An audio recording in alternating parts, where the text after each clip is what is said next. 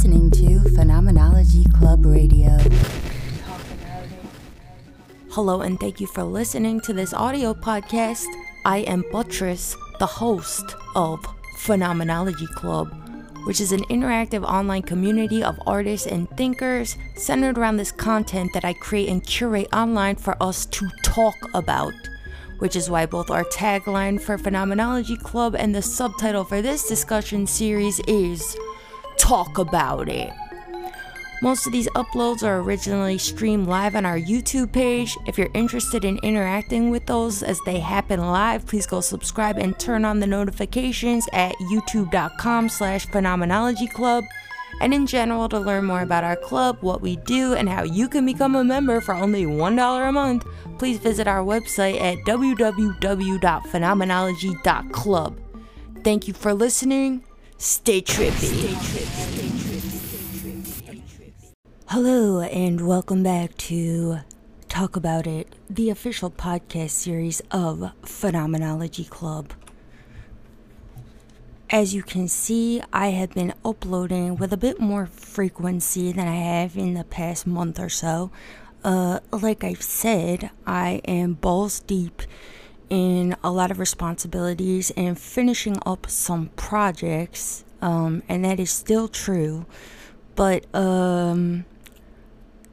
trying to stay active and make sure that I keep uploading these so I don't lose any audience base or engagement that I may have acquired for myself, because I have a bit of a habit of doing that, getting really enthusiastic about a thing, doing the thing for a while, and then doing another thing so I could come back to the first thing later, But that is part of what I'm trying to avoid, and that's actually part of why I started uploading in this more stream of consciousness, laissez-faire format at all, because previously, these were all video essays, but recently I've been feeling as if I do want to transition a little bit back into sort of a more formal format. I've been uploading these on Spotify as season number 0 because they have some option to do that, with the idea that eventually I will return back to something that I think is a little more thought out and formal. That is what I desire to do anyway, but I've also heard from some of you wonderful people that you actually really appreciate the more informal tone of this series. So if that's something you have feelings about, please share them with me, because I want to know what my listeners, that sounds so vain, my listeners, you're my listeners. But anybody who enjoys this series, I want to know what you enjoy about it, and if you would appreciate or maybe not appreciate something else, something more, something less. I don't know. I, for one, have been feeling like these are a bit too long. I'm just tired of hearing myself speak. I feel like everything I say a lot of times is sort of obvious, and for the past few episodes too, I feel like they've been a reflection of my general state of thinking recently, which is characterized by having much more questions than answers for myself, which is kind of exciting, although frustrating, I feel like I come into plateaus with my thinking where I feel as if I've reached some groundbreaking revelation, internally. And then I feel high off of the euphoria of such realizations, and then going through all of my other personally held worldview key points and altering them to fit within this groundbreaking revelation I've had. But recently I feel in all of the various topics I've been thinking about as if I'm feeling much less satisfying concluding thoughts and more questions than ever. So I apologize too if you feel as if I've just been meandering as I question aloud all of these things that I've been thinking about without offering any sort of fun hot takes or conclusions about them. This is definitely going to be following in that direction, because ever since the eugenics upload I did 2 uploads ago, which really was also a bit of the same thing, I have just been thinking so much about healthcare and medicine and what sort of problems and potential things we need to do, or things we need to do to reach potential solutions, might be required of us, especially as it relates to things like government and the role of government in medicine and things like reproduction and all of this. I'm also doing this upload today because I've been invigorated and feel enthusiastic to announce that as of yesterday, this channel is officially monetized on YouTube. So, yes, I've sold out. I'm a fucking corporate shill now. You have to watch stupid fucking ads before these videos, unless you have ad blocker, which I do. It's funny, actually. I clicked the episode that I did the other day on feminism, toxic femininity for International Women's Day. And the ad that played was some like feminist comedian series. And they were like, feminism is about equality. Like, so listen to our show or something. And I just thought that was kind of hilarious because that's like totally the opposite of my beliefs about feminism. So that's funny. And made me feel less like a sellout, because even though I now have corporate advertising on my YouTube videos, clearly they don't know what I'm about. I'm subverting the message. Also, now that YouTube has enabled monetization, you can now donate live with these super chats, which I hope that you do, because bitch, I am broke. And you know why I'm broke? Because I don't give a fuck about money. Money does not motivate me. I'm a very hardworking individual. Okay? I do shit all day long, but my problem is I don't care about how I can capitalize off of all of my never-ending efforts doing shit. It's very hard to care until I have $5 in the bank and tobacco costs $7, and then I care. But as soon as I get those $2 more and get my tobacco, I don't give a fuck anymore. This is my problem. I'm not motivated by systems of capital. Quite the opposite. I find that they're repulsive to me. But also, like I said, anybody who doesn't know, we're on Spotify, which we're able to do because I upload through that service, Anchor FM. By the way, if any of you are artists or people that want to start your own podcast, I don't want to, be a corporate shill, but I have to say, I like Anchor because they're free, and I believe that they're Spotify's company. So whenever I do these, I'm able to upload to Spotify within like an hour and a half, usually after doing these on YouTube. So that's pretty cool to have your shit on Spotify, because I don't know much about the podcasting world. I'm not trying to, but I've been getting more into it, trying to find some podcasts that I like and shit, and it seems like a lot of them are on Spotify. So if you're trying to get your shit on Spotify, I can definitely recommend Anchor. And Anchor also has other features. If you go to the Phenomenology Club Anchor page, there's also an option to donate. If any of you feel like throwing cash at a broke-ass bitch, please go ahead. And they also have links for like all of these other podcast platforms that they upload to. I've never heard of really any of them, except I think Apple Podcasts is one of them. I don't even know what the fuck Apple Podcasts is, but it's a thing. I know some of you say you listen to podcasts on Apple Podcasts, so if you ever need links to every platform that this series is uploaded to, it's anchor.com/phenomenology club. It might be phenomenology-club. I don't know. Google it. And we're also called Phenomenology Club on Spotify. Oh, and of course, you can always support via the Patreon, which I link in all of these. It's only $1 to be a member, where you gain full access to our Discord chats. But also, in the realm of feeling like a sellout, I know that some of the past few uploads I've done are a little more political in nature. Like I've said before, I can't stand people who are just like, this is my opinion, and they're not an expert in anything. This is part of my insecurity and why I want to try to shift a little bit back more to a formal sort of approach to these episodes where hopefully I can tell you something you don't know, not just give you my fucking opinions, which really, I mean, I'm not an expert in anything. I have a degree in film. I guess I could just talk about film. If you ever need to concede to my authority about film and nothing else. But the feminist upload I did the other day got more views than I usually do in the first 24 hours. I don't think it's even been up 24 hours. But, you know, it got notably more views than I usually get in the beginning hours of uploading, which kind of makes me a little bit sad, have to air out my insecurities a bit. I feel like a little sad about that because, you know, why is that? Is it just because feminism is such a hot topic right now? Or is it also because, you know, I'm a woman and I'm always dropping some fucking feminist bullshit on like social media or something and people just want to be here for the controversy or something? I don't know.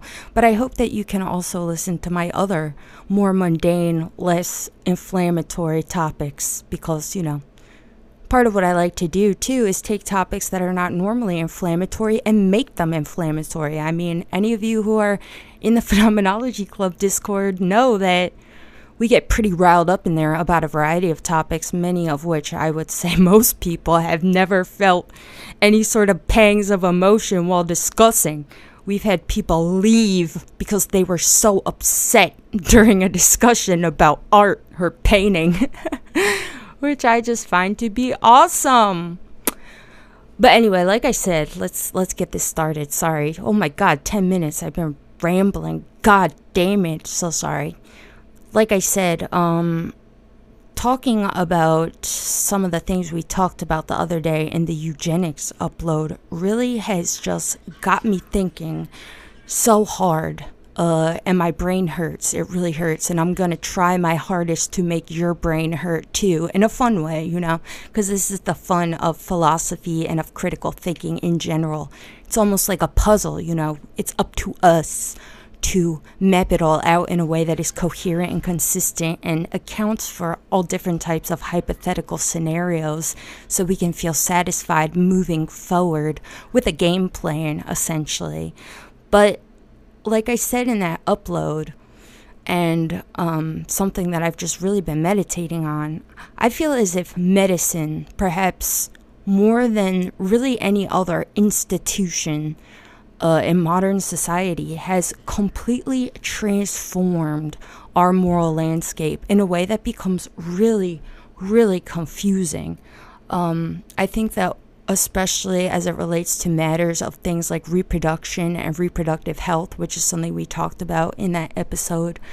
I feel like whereas before nature kind of took care of a lot of these moral questions for us, you know, questions about things like survivability of certain vulnerable populations and such.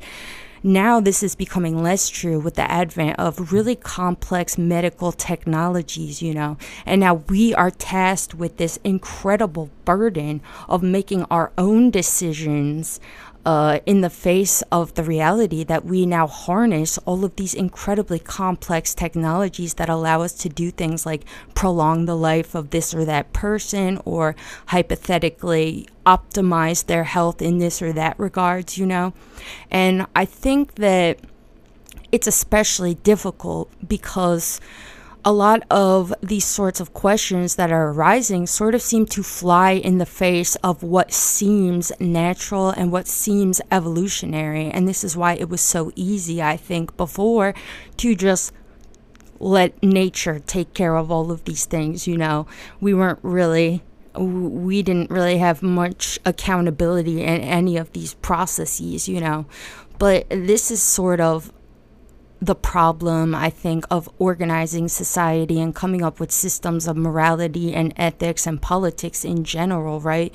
Because on the one hand, our systems of morality seem very much motivated by natural forces, you know. Morality, as I've said many times before on this channel, specifically in my moral relativism in the arts upload, I think morality is very motivated by underlying natural phenomena, forces of nature, you know, things like empathy.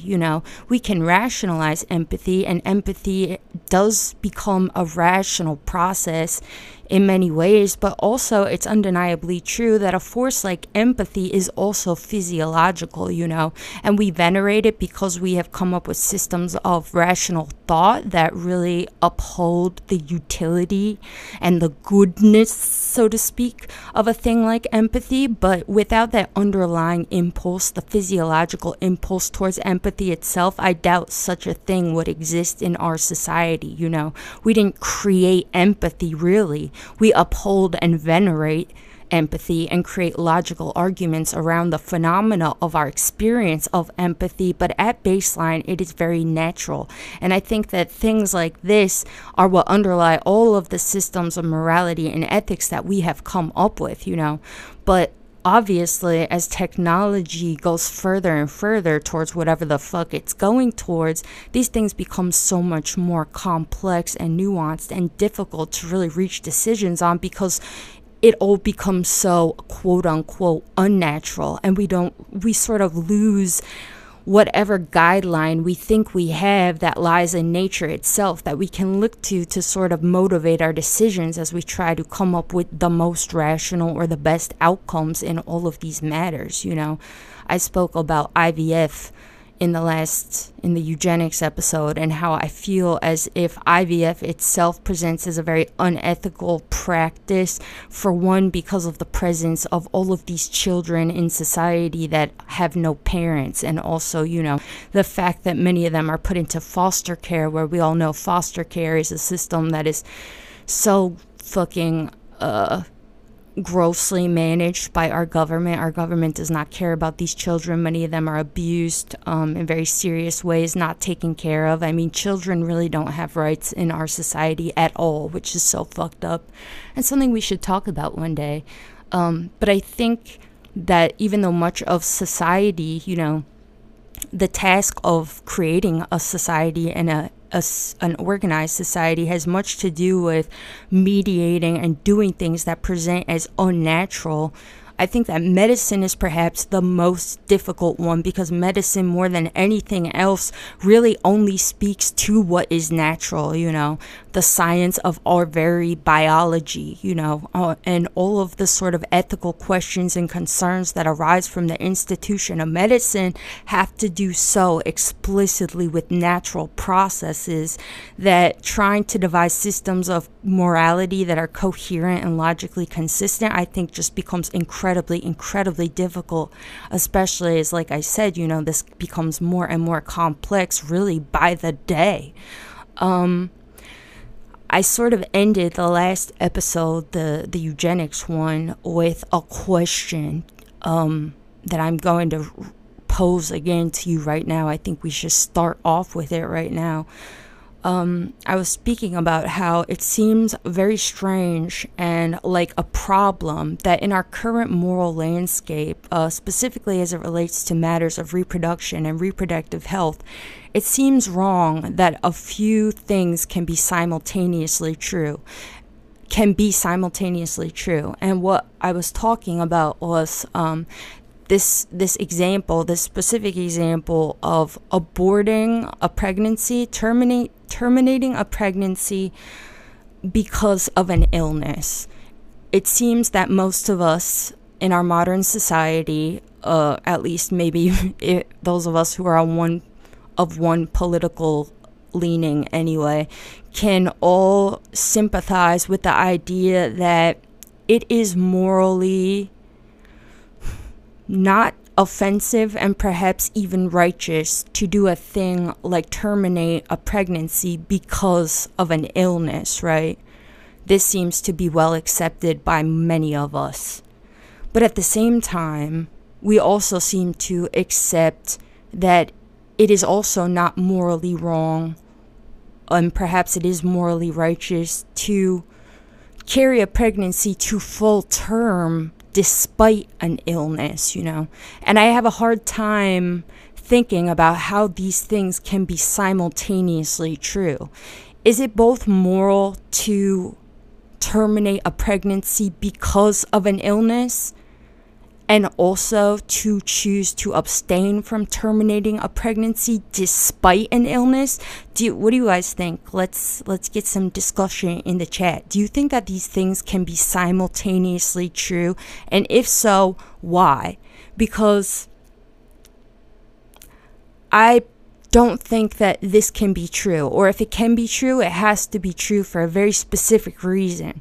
That if I terminate a pregnancy because of an illness, that this is the morally right thing to do. It cannot also be true then that people who carry out a pregnancy with the same illness can also be morally right. Is there a right or a wrong thing to do in a scenario like this? What do you guys think?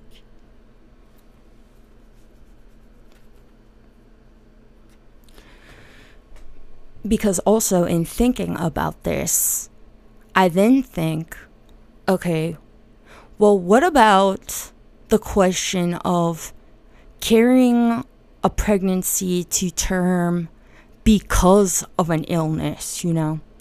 What if you want to reproduce and make an offspring that resembles you? Let's say you are someone with some sort of serious medical ailment or genetic disability, so to speak. I don't know, genetic illness.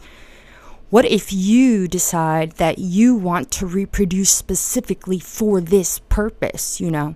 I want to create an offspring that has the same exact genetic composition as myself, because, you know, I could have all types of reasons, and I've seen this actually put forward by people.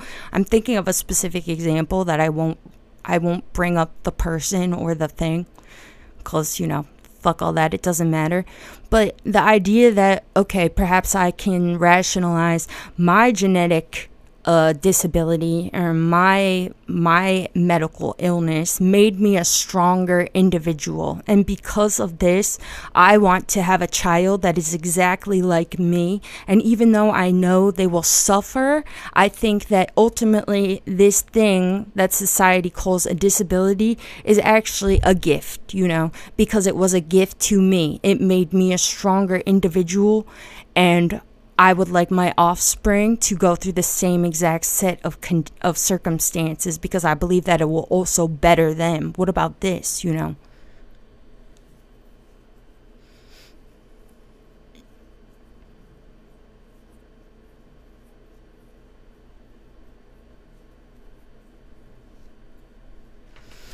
M says, if you are financially and emotionally ready to care for a sick child, then it can be morally right. Sick children do not get adopted, so carrying it to term just to put it up for adoption is incredibly immoral. Okay, so following from that statement then, what about carrying a child to term that does not have an illness, you know, that you know will get adopted? Is it only immoral because you think that this child will not become adopted or something? What is ultimately the thing that the entire moral argument is contingent on? Is it the suffering of the individual? Because something like that, I think, would not even be answered by what you just said, you know. What are we really trying to avoid or uphold? What is our entire moral argument contingent on here, you know? Because you're saying that the thing in question and the thing that ultimately will determine whether or not it's a moral action to carry out this or that pregnancy, maybe as it relates to having sick offspring, has to do with how well they will be cared for. But what about the question of suffering, you know? Does that play into the argument at all, you know? Could somebody argue that it is immoral to consciously carry to term a sick child because you know that they will suffer greatly? How much do you think that this impacts the potential arguments for whether or not this is a moral action?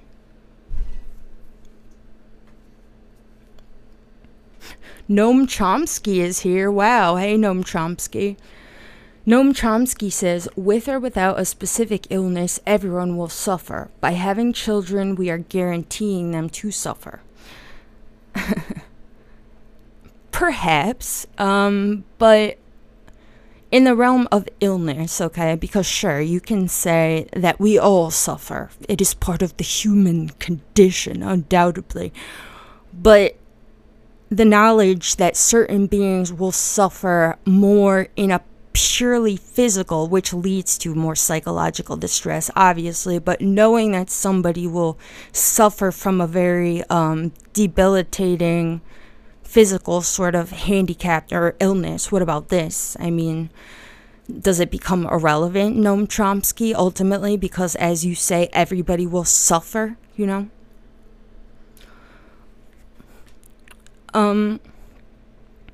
I think that the problem, well, obviously the problem is really complex and nuanced, and I think that if we want to try to parse through the problem, we need to identify what the underlying moral issue is, because already we can see that there's all sorts of different variables that will ultimately affect the solution, you know, or our answer, and whether or not we think that it's ethical to do X or Y thing, you know.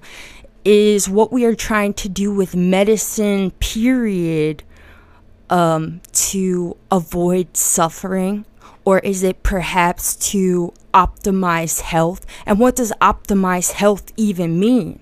Because avoiding suffering can be a part of this, right? Or is it perhaps that we are trying to prolong life, you know? What is the very role of medicine? And clearly it can supersede its role, you know, and how are we supposed to regulate all of these things when it comes to a thing like government, which, you know, is a key player, obviously, in all of these discussions now more than ever. Because, you know, I'm somebody who very much believes that the role of government and organized society is basically to protect the individual, you know. I'm definitely a social contract theorist, I guess you could call me. I believe very much that government should be something that is seen and approached by the individual as contractual, you know. I willfully enter myself into a binding agreement with a group of people, which is all of you, or all of you who live here with me in New Jersey, you know, with the understanding that I will do some sort of part or shared responsibility as if this was some sort of club, and in return be offered protection, you know, from all of you motherfuckers, from the elements, you know. We expect government to try to help in times of need, especially, you know, natural disasters and stuff. And then also now medicine. And this is something that is so new, you know, and something that is such a topic of debate in the United States where I reside, especially, you know, because now healthcare, is a thing that seems to resemble something we should all be entitled to, you know, whereas not that long ago, medicine was not even so advanced enough that it could help most of us survive the common cold in such a short period of time.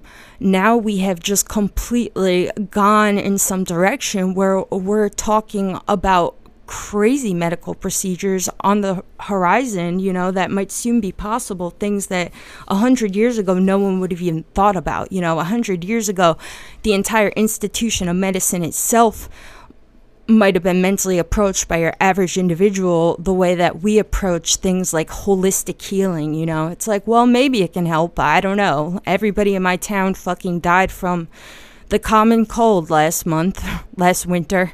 So, you know, I hope the doctor can help me, but I don't have incredibly high hopes, you know. Now we have much more confidence in medicine. The standard of care has risen in such a dramatic way, and maybe in a way that I think is rising exponentially faster than how we're even able to comprehend it, you know. And I think that this is really a problem, and a problem that we're going to be tasked with challenging and confronting very, very soon, you know. I think we're already tasked with it, you know, because we have to come up with what we think the purpose of healthcare is itself, and what is the morality of medicine, the ethics of medicine itself, And how does this relate to government, because these are entirely different questions too. One of the key tenets of medical ethics is a consideration for a thing like bodily autonomy. How much does bodily autonomy play into our logical arguments for why or why not we should have the right to do or to abstain from this or that thing, and how much does the government have the right to do this or that? Because we speak a lot about things like bodily autonomy when it comes to things like abortion, for example. And I think that bodily autonomy is something that I personally, care about and promote. But in thinking about it further, I don't think that bodily autonomy or some philosophical argument for bodily autonomy is actually sufficient or a good thing necessarily to argue for in the face of government, or if it is, it's not consistent. Because to think about bodily autonomy, right? If we all have the right to bodily autonomy, then what can be the conflict? Why does it seem that many of the people who argue for bodily autonomy when it comes to matters of abortion are super against things like the anti-vaxxers, people who are against people who are against vaccination, I think that they do have some compelling arguments. I think that the general public has sort of tried to paint them as a bunch of crazy women, really, because I think a lot of the anti-vaccine sentiment in general is very misogynistic. Okay, let me just throw that out there. Of course, there are absolutely crazies in the movement. I'm not trying to say that they don't exist, because they do. But the general public's painting of this group of people, like they're all a bunch of crazy people that think vaccines cause autism, and they're so scared of autism and this or that. I mean, that is really just not really reflective of the reality. And if you look into what some of these anti-vaccination people are saying, I think that a lot of them raise compelling arguments. And also a lot of them, I think, really do have children that suffered negative side effects from vaccines, because, the CDC doesn't even deny the fact that certain vaccines have resulted in very serious neurological consequences and side effects. This is reported by them. It's not like this is an impossible outcome from any of these vaccines. It has been proven, and the CDC admits that certain vaccines can result in severe neurological side effects. And I believe that some of these mothers that and fathers, but it is true that mothers are definitely spearheading this movement.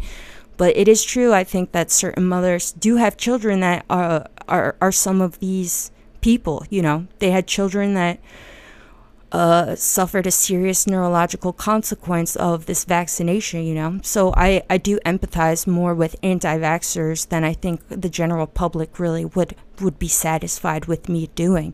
But I also think that it raises a lot of ethical questions, because if it's true, then if we know it's true, because the CDC doesn't even deny it, that vaccines can have serious consequences, even as far as permanently neurologically impairing you, then do we want the government to have the right to force us to vaccinate? Do we want to give this right to the government? And if we do, in what capacity? Because at the same time, you look at the other side of the argument, which I think the general public mostly aligns with, which I think is an equally compelling argument, which is that, well, part of the role of government is to ensure my bodily safety and reduce any potential harm that comes to me, right? So if we have the technology, if we have the medicine to give vaccines, while it's true that there'll be an unfortunate percentage of people that suffer negative consequences, ultimately the good is for the group, and it's better than the other potential outcome where we all just have fucking polio and whatever, and it's not fair that certain people will just not take the risk upon themselves to vaccinate, and we all have to be exposed to them and potentially to whatever kind of illness they can be harboring within themselves, And questions like this, I think, are very relevant too. I mean, amidst what we're going through right now with the coronavirus, what is the role of government? We're already expressing dissatisfaction with the way some of our hospitals are being run and what the government is doing about this or that. Should we impose travel restrictions? Is that overstepping their boundaries? A thing like quarantine seems like it could be something that is that could potentially happen somewhere. What is the legality of that? What's the ethics of that? Making this or that person stay home, get vaccinated, get treatment if they don't want to. Things like this, Bodily autonomy clearly, I think, cannot be the be-all to end-all justification for any sort of philosophical argument in the realm of medicine and medicinal ethics, But it clearly is a very important variable, so I think that we have to figure out how important it is and to what extent. God, I'm just talking. I'm sorry. I wanted to read something from the Hippocratic Oath really quick. This is the oath that doctors still swear on, though I'm sure they've modified some of the text because it's interesting. Some of the stuff they have in here clearly reflects some certain ethical opinions that I think, I know that doctors in our modern society don't necessarily share, but I thought this was interesting reading it. This is from the 5th century, before Christ, before Jesus. I'm just going to read a little bit of the text. It's still very short if you want to read the whole thing, but I wanted to read one thing. Where is it?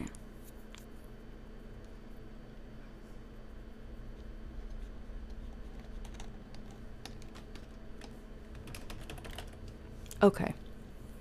This is the third, I'm not sure actually, this might not be from the full text, but this is a little clause from the Hippocratic Oath, 5th century, before Jebus. I will use treatment to help the sick according to my ability and judgment, but never with a view to injury and wrongdoing. Neither will I administer a poison to anybody when asked to do so, nor will I suggest such a course. Similarly, I will not give to a woman a pessary to cause abortion, but I will keep pure and holy both my life and my art. I will not use the knife, not even verily on sufferers from stone, but I will give place to such as are craftsmen therein. I found this super interesting because just from this text, you could see that they're already grappling with these sorts of questions that we're grappling with right now, because I think they immediately present as obvious in all matters of medicine.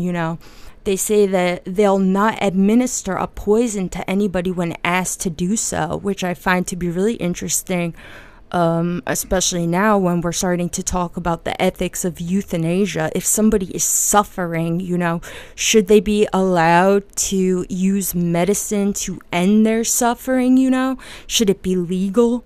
Something like this.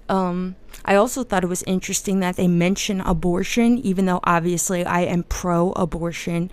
I do actually kind of admire the fact that they included it at all, because I find that in a lot of discussions about healthcare and stuff, some of the most seminal texts of philosophy of medicine and a lot of this stuff, I feel like they kind of omit women entirely.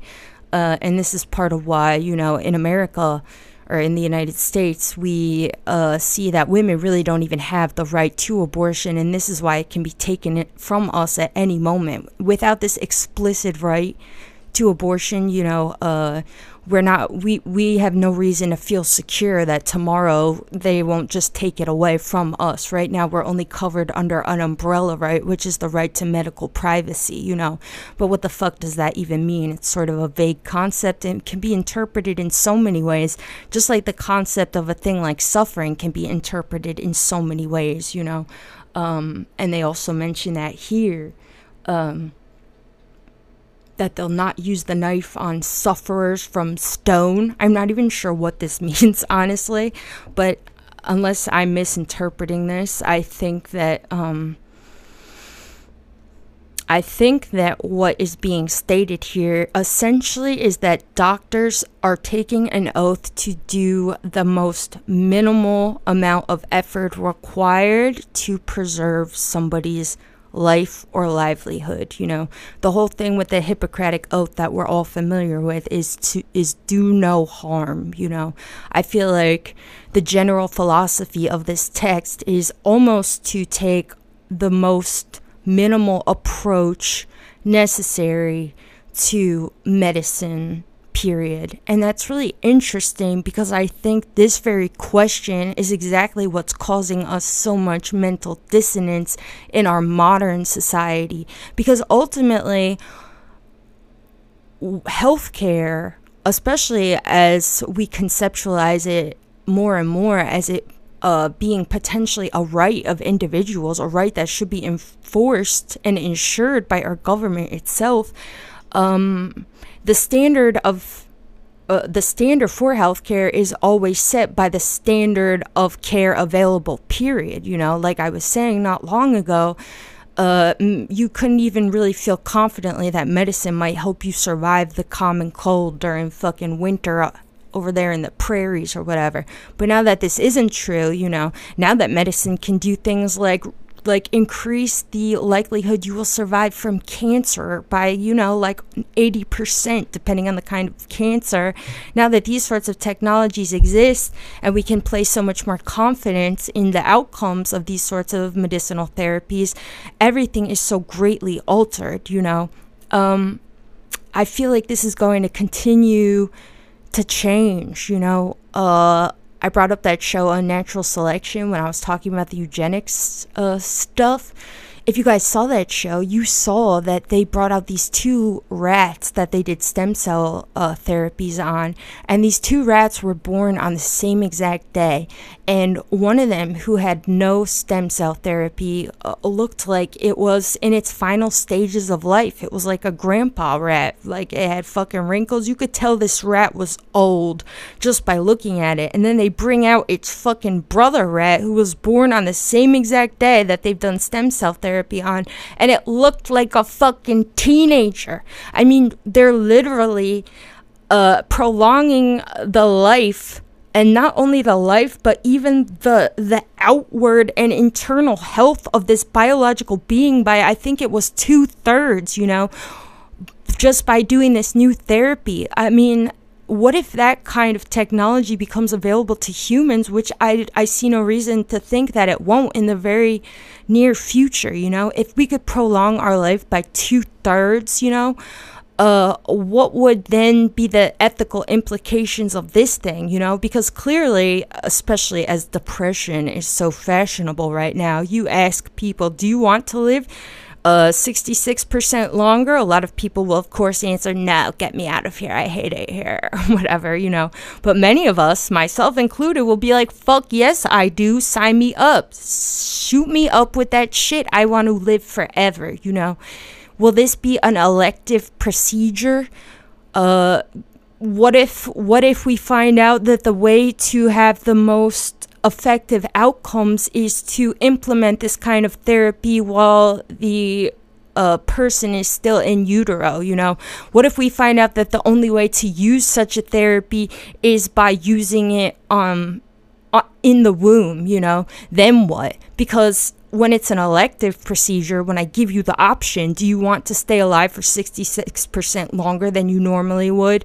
You know, it's easy to say, well, whoever wants to can, and whoever doesn't have to. But what if this is only possible if you implement it in the womb, you know? Then what? Do we give it to everybody so you have no choice in the matter, you know? What are the sorts of ethical variables that change this kind of question? It's all so fucking treacherous.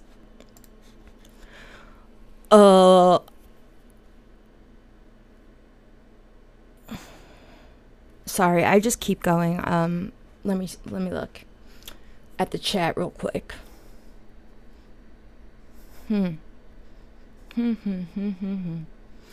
SS Retrozone. The government shouldn't force vaccinations, but if the person who chose not to get vaccinated should have to pay without insurance to get treated?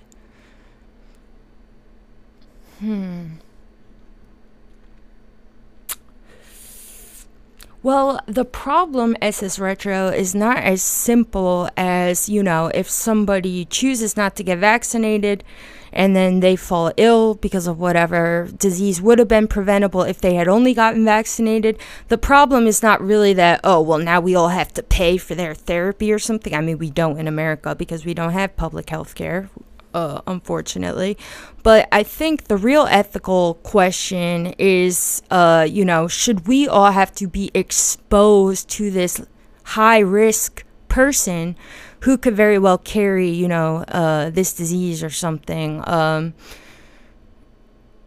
because maybe I wasn't vaccinated for this or that thing. I mean, well, that is interesting actually, because I didn't really think about that, The main ethical problem that people raise when we talk about things like vaccination and anti-vaxxers is the possibility of exposing vulnerable people to sickness, and children that really don't have much of a choice in the matter.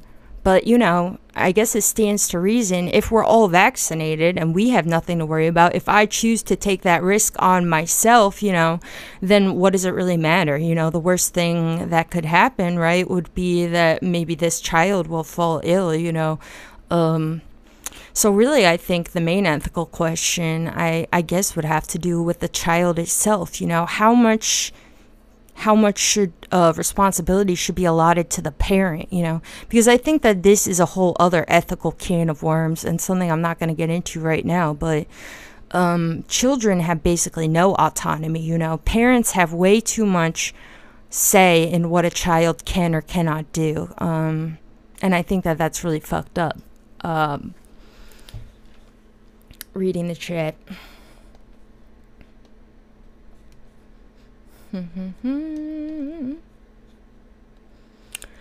Prolonging life is cool and all, but then our sustainability efforts need to develop just as quickly, which I don't see happening. And honestly, as a society, we need to start changing our views on adoption now. There's already too many children without homes. Longer lifespans is more time to procreate. I agree, Em. I shared some of my thoughts on this in the last episode or whatever. But, in thinking about all of these things too, I think that, it's very, very philosophically treacherous, because I don't think that the solution then would be to, if we all agreed, people should stop procreating until we at least can get all these parentless children in homes taken care of, fix our foster care system, all of this kind of thing, we should all stop procreating. How do we enforce such a thing? And this brings us back to the question of what is the role of government, because I don't feel comfortable giving government such a right, to do a thing like enforce some sort of limit on how many children people can have, because we know for a fact the government will absolutely abuse this authority. They'll target certain demographics that they already have it out for and try to make it more difficult for this or that racial demographic to reproduce. They'll make it easier for the more affluent, wealthier people to reproduce, which is already a thing that exists. It seems to me like the systems of ethics in our medicinal institutions and the system of ethics in our political institutions, I think, ultimately cannot totally inform one or the other. And if I had to try to strategize towards some sort of potential solutions for any of this shit, I think that this is one of the first things I would do, For one, like I said, I think we need to really come up with a philosophically comprehensive argument for what exactly the role of medicine should be, period. Should it be a thing that, above all, promotes bodily autonomy? Should it be a thing that exists to reduce suffering and in that sense promote livelihood? Should it be a thing that, if it promotes livelihood, also be a thing that will necessarily favor something like the prolonging of life? Because, obviously we do this already. To think, I gave the example of the rat and this hypothetical example of, maybe soon we'll be able to prolong our own lifespans by 66%, just from new stem cell therapies.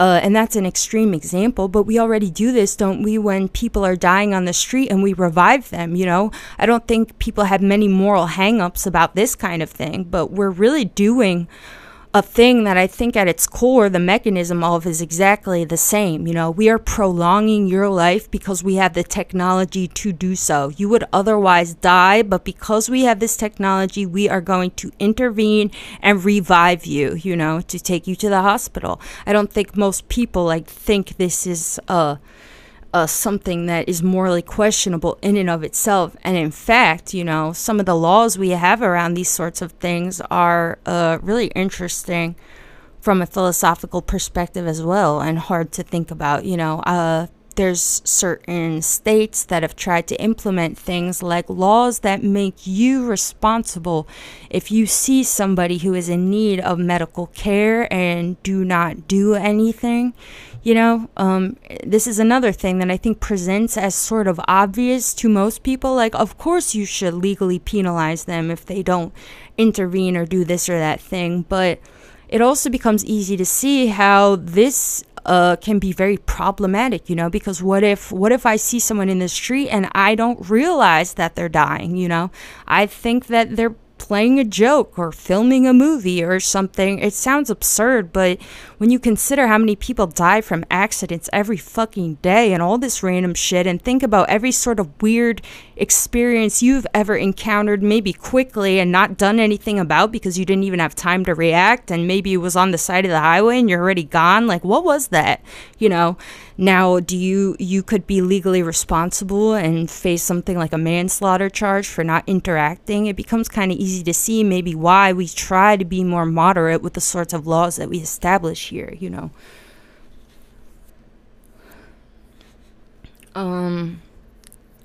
But what I was just saying is, you know, it's interesting because as somebody who definitely believes in something like how I think we do need universal health care, and I very much believe we should have it, I also think, in thinking about all of this, that perhaps what needs to happen too, like I was just saying, is really something that almost resembles a separation of church and state, except instead of church, it's medicine and state, you know. Well, at the same time, maybe implementing some sort of laws that speak for this unique relationship, just like we kind of have the right to religious freedom in the United States, while also trying to maintain this sort of separation, you know.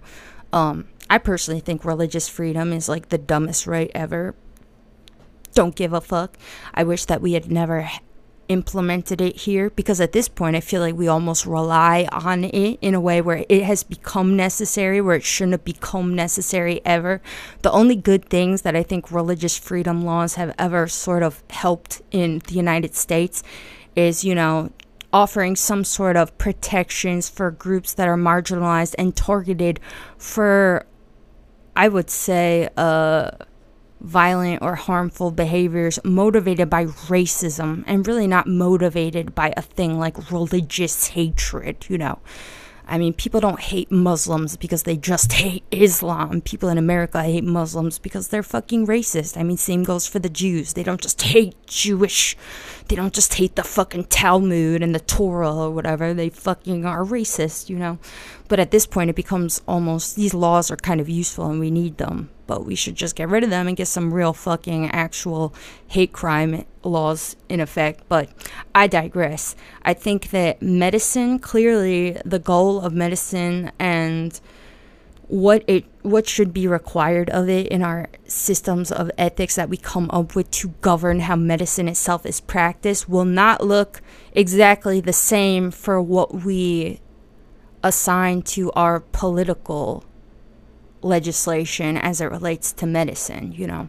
I think that these things will look very different, although similar, but, you know, language and the structuring of these arguments is really essential to everything. All of this is so treacherous. It feels like we're walking a fucking tightrope, you know.